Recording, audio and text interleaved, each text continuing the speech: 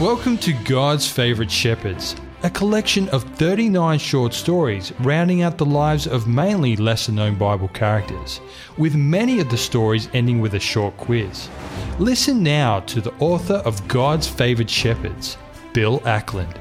The story I would like to share with you today is entitled A Rash Vow, and the subheading for this story, Vow Wisely. And the story may be found in the book of the Bible entitled Judges, chapters 11 and 12. Her name was Anna. I met her when we were toddlers, when our mothers went to the village well to draw some water. At that age, we would not let our mother out of our sight. Shyly, we exchanged names.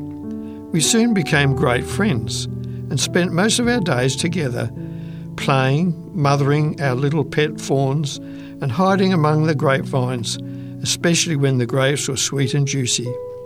That was the start of a friendship that lasted until the worst day of my young life. But I will let Anna tell her story until she can no longer speak for herself. Yes, my name is Anna. My father had an unhappy childhood. Though he had a father who loved him and many brothers, not one of those brothers wanted to be his friend. In fact, they were downright hostile and nasty to him, bullying him when he could not defend himself. His name is Jephthah. His mother was not the same mother as his brother's mother. His father's sons hated him for this, though it was not his fault what his father did. When his father, Gilead, my grandfather, died, my brothers cast him out of the family home. He found his way to a country called the land of Tob. Gilead was an ancient name handed down through the centuries. The land of Gilead was on the eastern side of the Jordan River that was taken over when the tribes of Israel invaded Canaan. This experience made my father very bitter for the way his half-brothers treated him. He soon got into bad company, was made their leader because of his great strength and leadership qualities, leading them on raids to plunder farms and villages and rob people when it suited him. This all happened before I was born. When he later married my mother, who also was from Tob, that's when I became part of their family. Of course, like all fathers, he had wanted a son, but he loved me dearly, and there was plenty of time for my parents to have all the boys they wanted. After all, I may be the only daughter they will have. That would make me very special to them, wouldn't it? Some years went by until one day the leading man of Gilead came to see my father because he was a very brave man. He always won the battles he fought. He planned his campaigns very carefully. One plan he used very successfully was to divide his large band of men into smaller groups to ambush his enemies, attacking them from all sides. This gave him and his men the upper hand, confusing their enemies and invariably gaining the victory and all the plunder that went with that. The Gileadites had been in trouble with the Ammonites, who had threatened to attack them. Without a courageous leader, they had decided to ask my father if he would be their leader, not only to fight the Ammonites, but to lead them after that as well.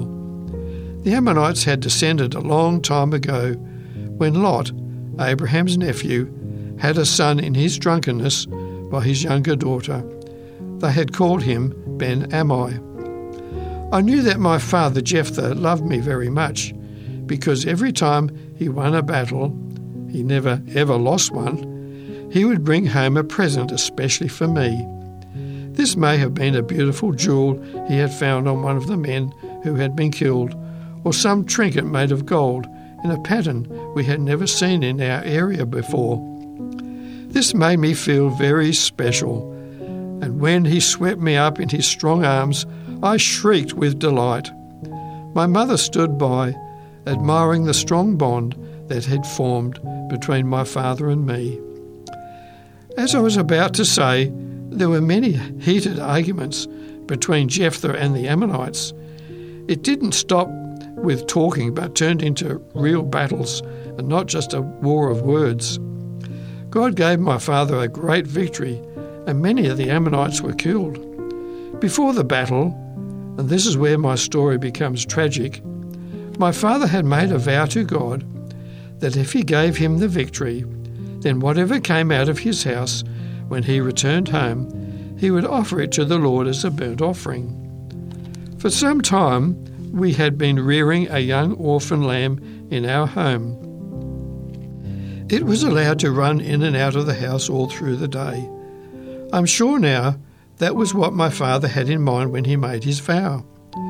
When I heard the blast of the victory trumpet approaching our house and the shouts of the men who had fought with my father, I quickly picked up a hand drum and ran out of the house, dancing with glee. I was so proud of my father. At that moment, the shouts I heard gave way to a silence that could be felt, broken only by my father's piercing cry, "Oh, my daughter, why did you come out of the house? You have torn my heart out. I have been brought down to the ground with sorrow. I have made a vow to the Lord, and I cannot deny it." Though only 13, I realised what it was that he must have pledged to God.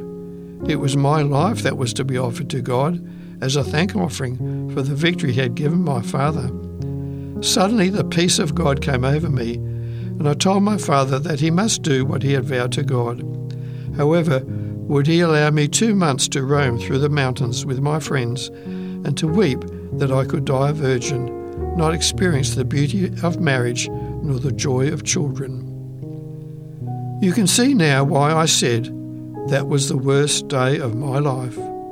I was among Anna's friends, who kept her company as we wandered through the high country of Gilead, counting off the days when our dear young friend would be placed on the altar, and her life would end in that terrible way.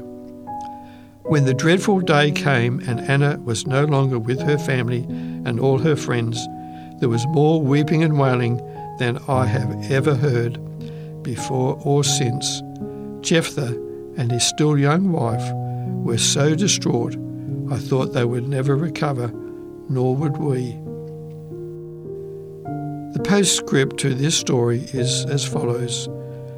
When I was older, I learned from those who knew our laws that the vow that Jephthah had made was described as neder, which was the kind that did not have to be fulfilled if it meant performing a wrong act.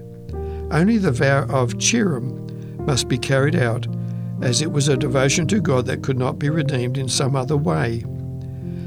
When I understood that, I was furious.